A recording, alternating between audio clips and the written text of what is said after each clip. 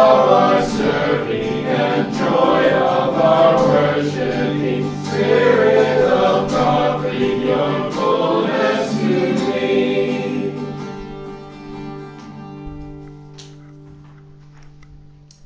Hear the Gospel of our Savior Christ according to St. Luke, chapter 15, beginning at the first verse. Glory to you, Lord Jesus Christ. Now all the tax collectors and sinners were coming near to listen to him, and the Pharisees and the scribes were grumbling and saying, "This fellow welcomes sinners and eats with them." So he told them this parable. Which one of you, having 100 sheep and losing one of them, does not leave the 99 in the wilderness and go after the one that is lost until he finds it? When he's found it, he lays it on his shoulders and rejoices. And when he comes home, he calls together his friends and neighbors, saying to them, "Rejoice with me, for I have found my sheep that was lost." Just so I tell you, there will be more joy in heaven over one sinner who repents than over 99 righteous people who need no repentance. Or what woman, having 10 coins, if she loses one of them, does not light a lamp, sweep the house, and search carefully until she finds it? When she has found it, she calls together her friends and neighbors, saying, "Rejoice with me, for I have found the coin that I had lost." Just so I tell you, there is joy in the presence of the angels of God over one sinner who repents. This is the gospel of the Lord. Praise to you, Lord Jesus Christ. Let's pray together for a moment. Father God, you're so good. You're so faithful and you're so kind. And we thank you that you pursue us. Thank you that you find us. We thank you that you welcome us into your family. We love you, and we thank you that you first loved us. And Lord, now as we engage with your word, with your truth, I pray that by your Holy Spirit you would move in this place and that you would speak to us. You would refresh us, you would restore us, you would challenge us. Lord God, if there's anything that I've prepared that is not of you, I pray that you would just strip it from my mind. And if there's anything that you would have said in this place tonight that I have not prepared, I pray that you would give me the discernment and the courage to hear and to speak. We love you, Lord, and thank you that you're here. Continue to speak to us. In Jesus' name. Amen. Grab a seat. Tim's gone. Wonderful. I think you're going to have to be staring at my bum for the next 10 minutes.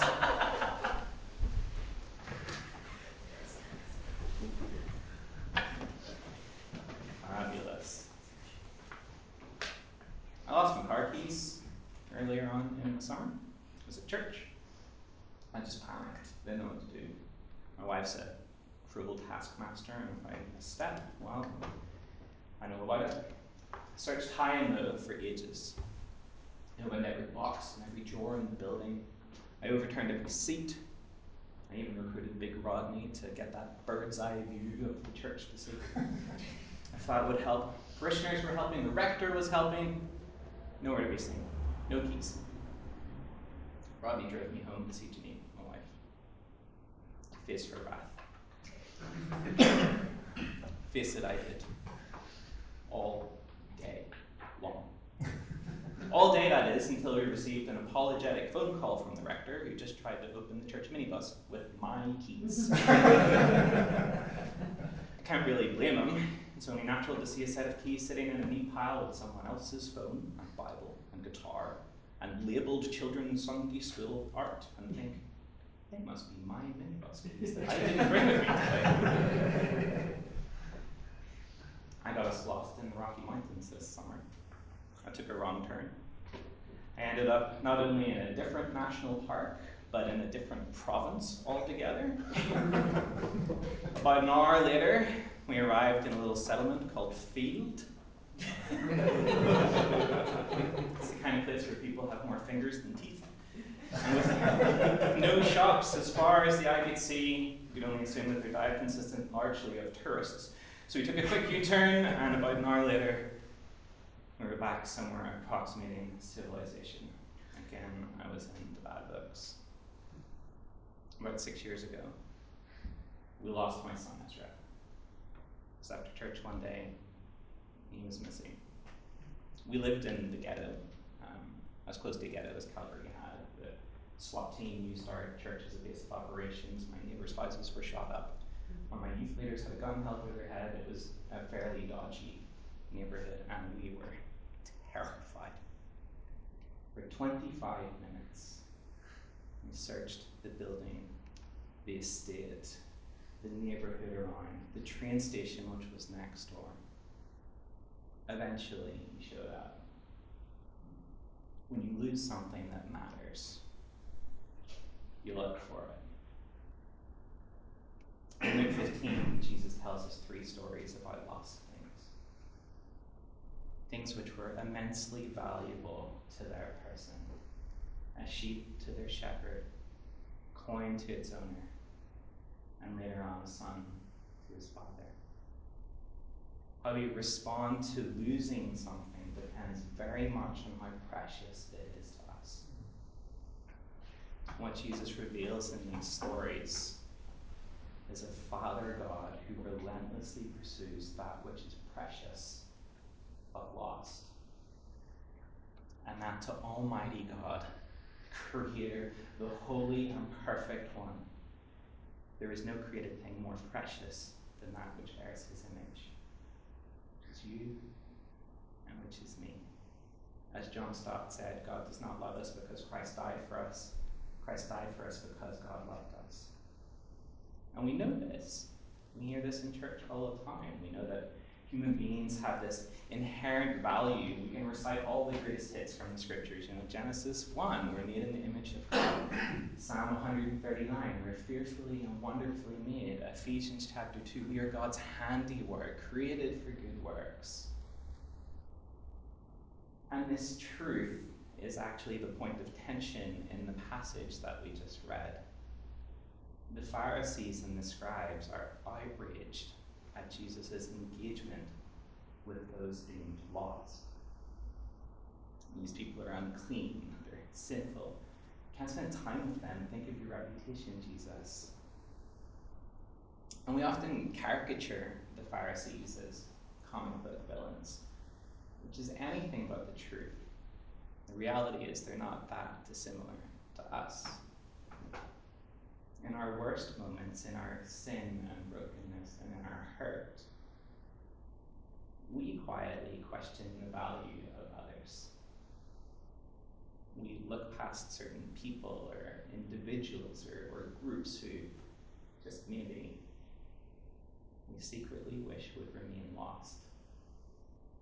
Or maybe they would just get lost.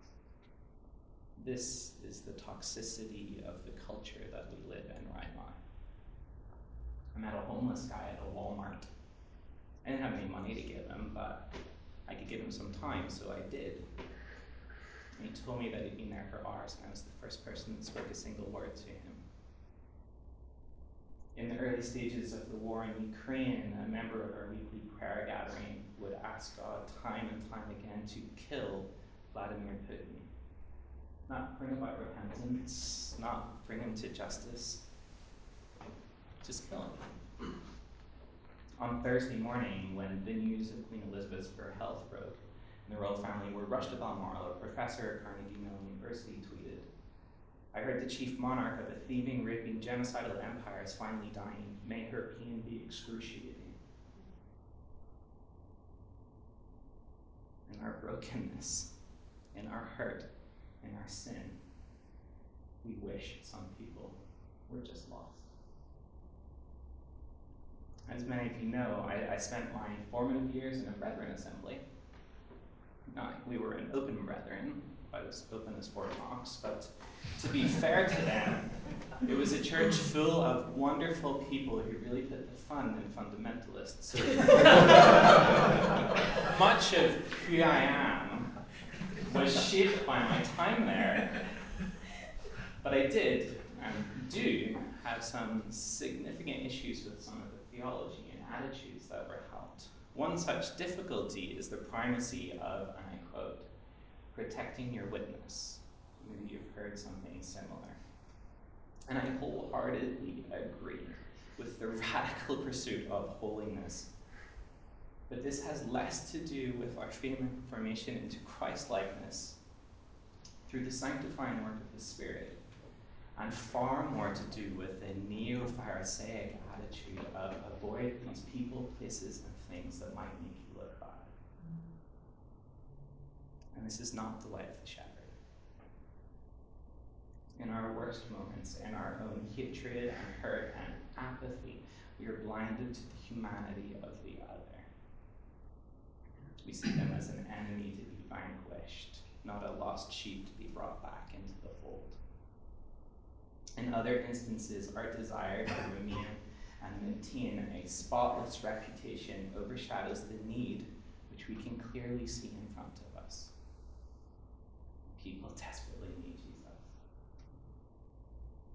Jesus responds to this attitude in verse 7 by saying, "Just so I tell you, there will be more joy in heaven over one sinner who repents than over 99 righteous persons who need no repentance." Who need no repentance. You hear the sarcasm there. As Tom Wright says, try saying that sentence with a smile and a question mark in your voice, and you will hear what Jesus intended. The truth of the gospel, as Jesus beautifully displays to the tax collectors and the sinners and the Pharisees and the scribes, is that all have sinned. All of our righteous deeds are like filthy rags, but all are welcome.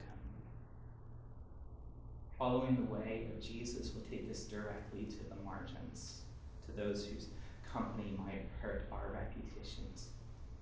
This is not a call to validate everything under the sun. We must never affirm sin as wholesome or even permissible. But following Jesus and taking his mission seriously inevitably joins us with him in eating with sinners, sharing the love of God with them, inviting them into the family of God, and bidding them go and sin no more. Our reputation should never be more important than those whom God cares for. Following Jesus to the margins rather than jeering at the sidelines requires courage. And it requires clear theology of who we are and who God is. So who are we? We are the sheep. We are the found ones. We are the ones who are no longer lost. We are the ones who can say with Paul, Christ Jesus came into the world to save sinners, of whom I am the foremost. We are the ones who can say with the teacher that life without Christ is meaningless, utterly meaningless. And we are the ones who must recognize that the only difference between the 99 and the one is that that one sheep hasn't been found just yet. But the shepherd is out there looking.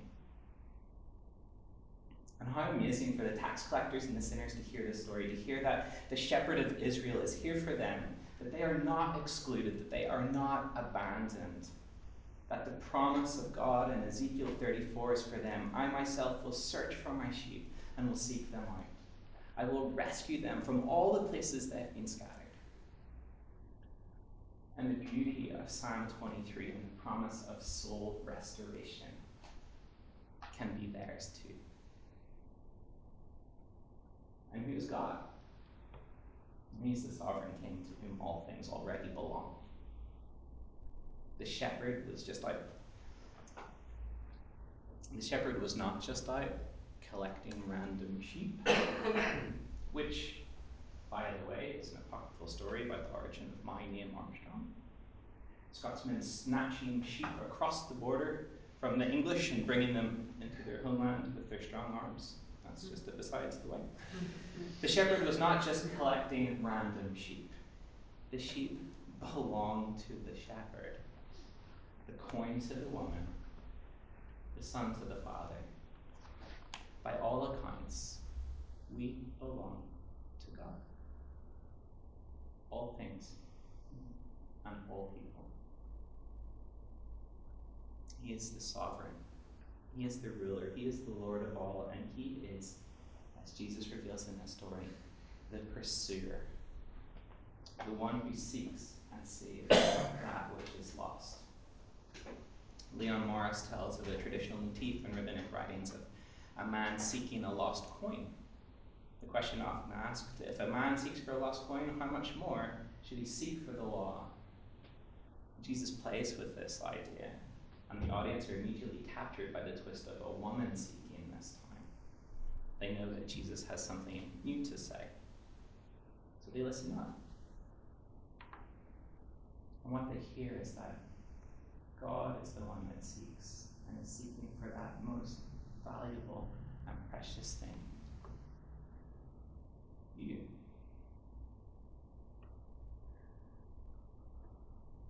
God is sovereign. God is pursuer. And God is relentless. When Ezra was a baby, Janine went out one night and she entrusted bath time to me.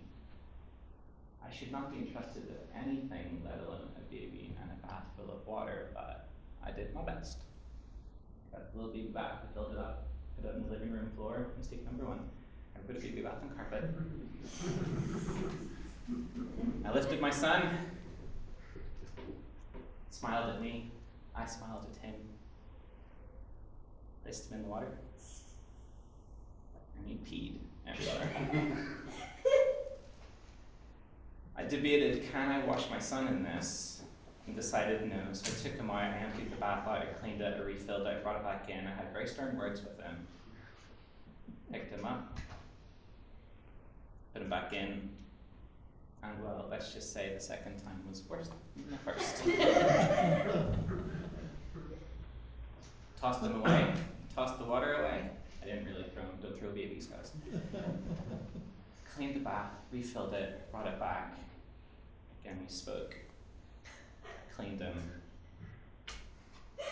Actually then barfed on himself. This is a true story. Time and time again, I had this task, clean my son. And regardless of what challenge came, I was getting it done. I was relentless in my pursuit of taking my son from the place of filth to a place of cleanliness. And our shepherd does the same. He pursues us relentlessly through the highs and lows of life, through the filth that we drag ourselves through the hatred that we foster, through the hurt that we hold, through the unforgiveness that he does not give up. He will never give up on us. The shepherd goes into the open country and he seeks until he finds his sheep. The woman lights a candle and she sweeps and sweeps until she finds her corn. Finally, Jesus finishes both stories with this beautiful truth: that there is joy in heaven when one sinner repents. When repentance happens, earth and heaven come together as God intended. Joy erupts in the heavenly places and permeates into our lives. Our fullest experience of heaven on earth is when we can lead one sinner to Christ. This is when we experience the joyful and hopeful heart of God. I had the absolute privilege this summer. I've seen several of my young people come to Christ for the first time. I've seen one of their dads come to Christ for the first time. Of them coming home from a camp and telling their family what had happened to them, and their brothers and sisters coming to Christ for the first time because of the joy that they held. Of on day one of my internship, meeting a man who had just given his life to the Lord, who did not even know, just like a coin doesn't know anything, did not even know that he was lost until God spoke and called him home.